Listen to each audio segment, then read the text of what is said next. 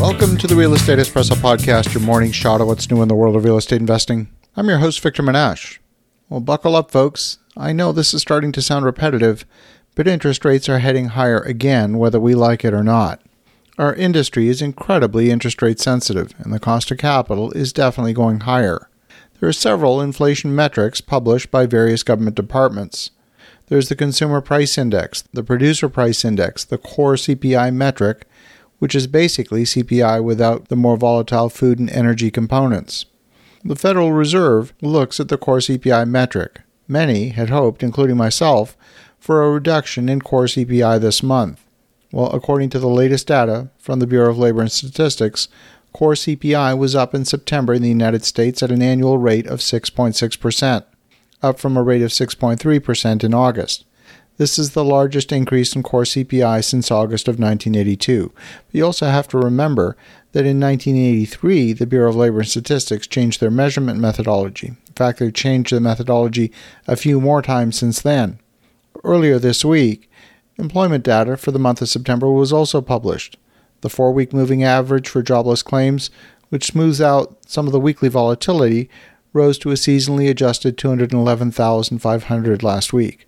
Employers added 263,000 jobs in September, the smallest monthly job gain this year, and while the number of people in the labor force continued to fall. Job openings, a proxy for labor demand, declined in August to the lowest levels in a year, and layoffs increased slightly that month. There's currently 1.6 job listings for every person classified as unemployed right now. This number has reduced compared with a few months ago. And more broadly, the U.S. economy is showing signs of slowing in response to the Fed raising its interest rates in an effort to tame inflation that's running near 40-year highs. Persistently high inflation and a robust labor market means the Fed is going to double down on its efforts to cool the economy by raising interest rates and further quantitative tightening of its balance sheet. When economists speak about inflation, they make a distinction between cyclical inflation versus secular inflation. You'll hear these terms, cyclical inflation and secular inflation. So what do they mean? If you're not an economist or you haven't studied it, you probably have no idea what they're talking about. Cyclical inflation is temporary. It's something that will sort itself out without a lot of government intervention. There's many examples throughout history of inflationary periods that resolve themselves with no central bank intervention. Well, that's because there was no central bank in existence in the 1800s. Secular inflation, on the other hand, is basically creeping inflation that continues to persist over a long period of time. It becomes deeply entrenched in the system, the culture, and the norms of the economy. I personally would make the argument that because our CPI metrics have been so manipulated that even though the Bureau of Labor and Statistics has been claiming that inflation has been at or near the 2% target for much of the past decade, no amount of inflation is good. We have indeed been experiencing secular inflation for, the past 100 years. To suggest otherwise is not really being honest. So many in the mainstream media spend a lot of time guessing what Jerome Powell is going to do next. Truth is, he's been pretty clear. You just need to listen to what he's saying and take it at face value. Alan Greenspan, on the other hand, he was the chair of the Federal Reserve from 1987 to 2006. He was hopelessly cryptic and vague. He raised vague communication to an art form. But Jerome Powell is not Alan Greenspan. He speaks in a much more straightforward manner. While he is reading from prepared notes, his communication style is fairly direct.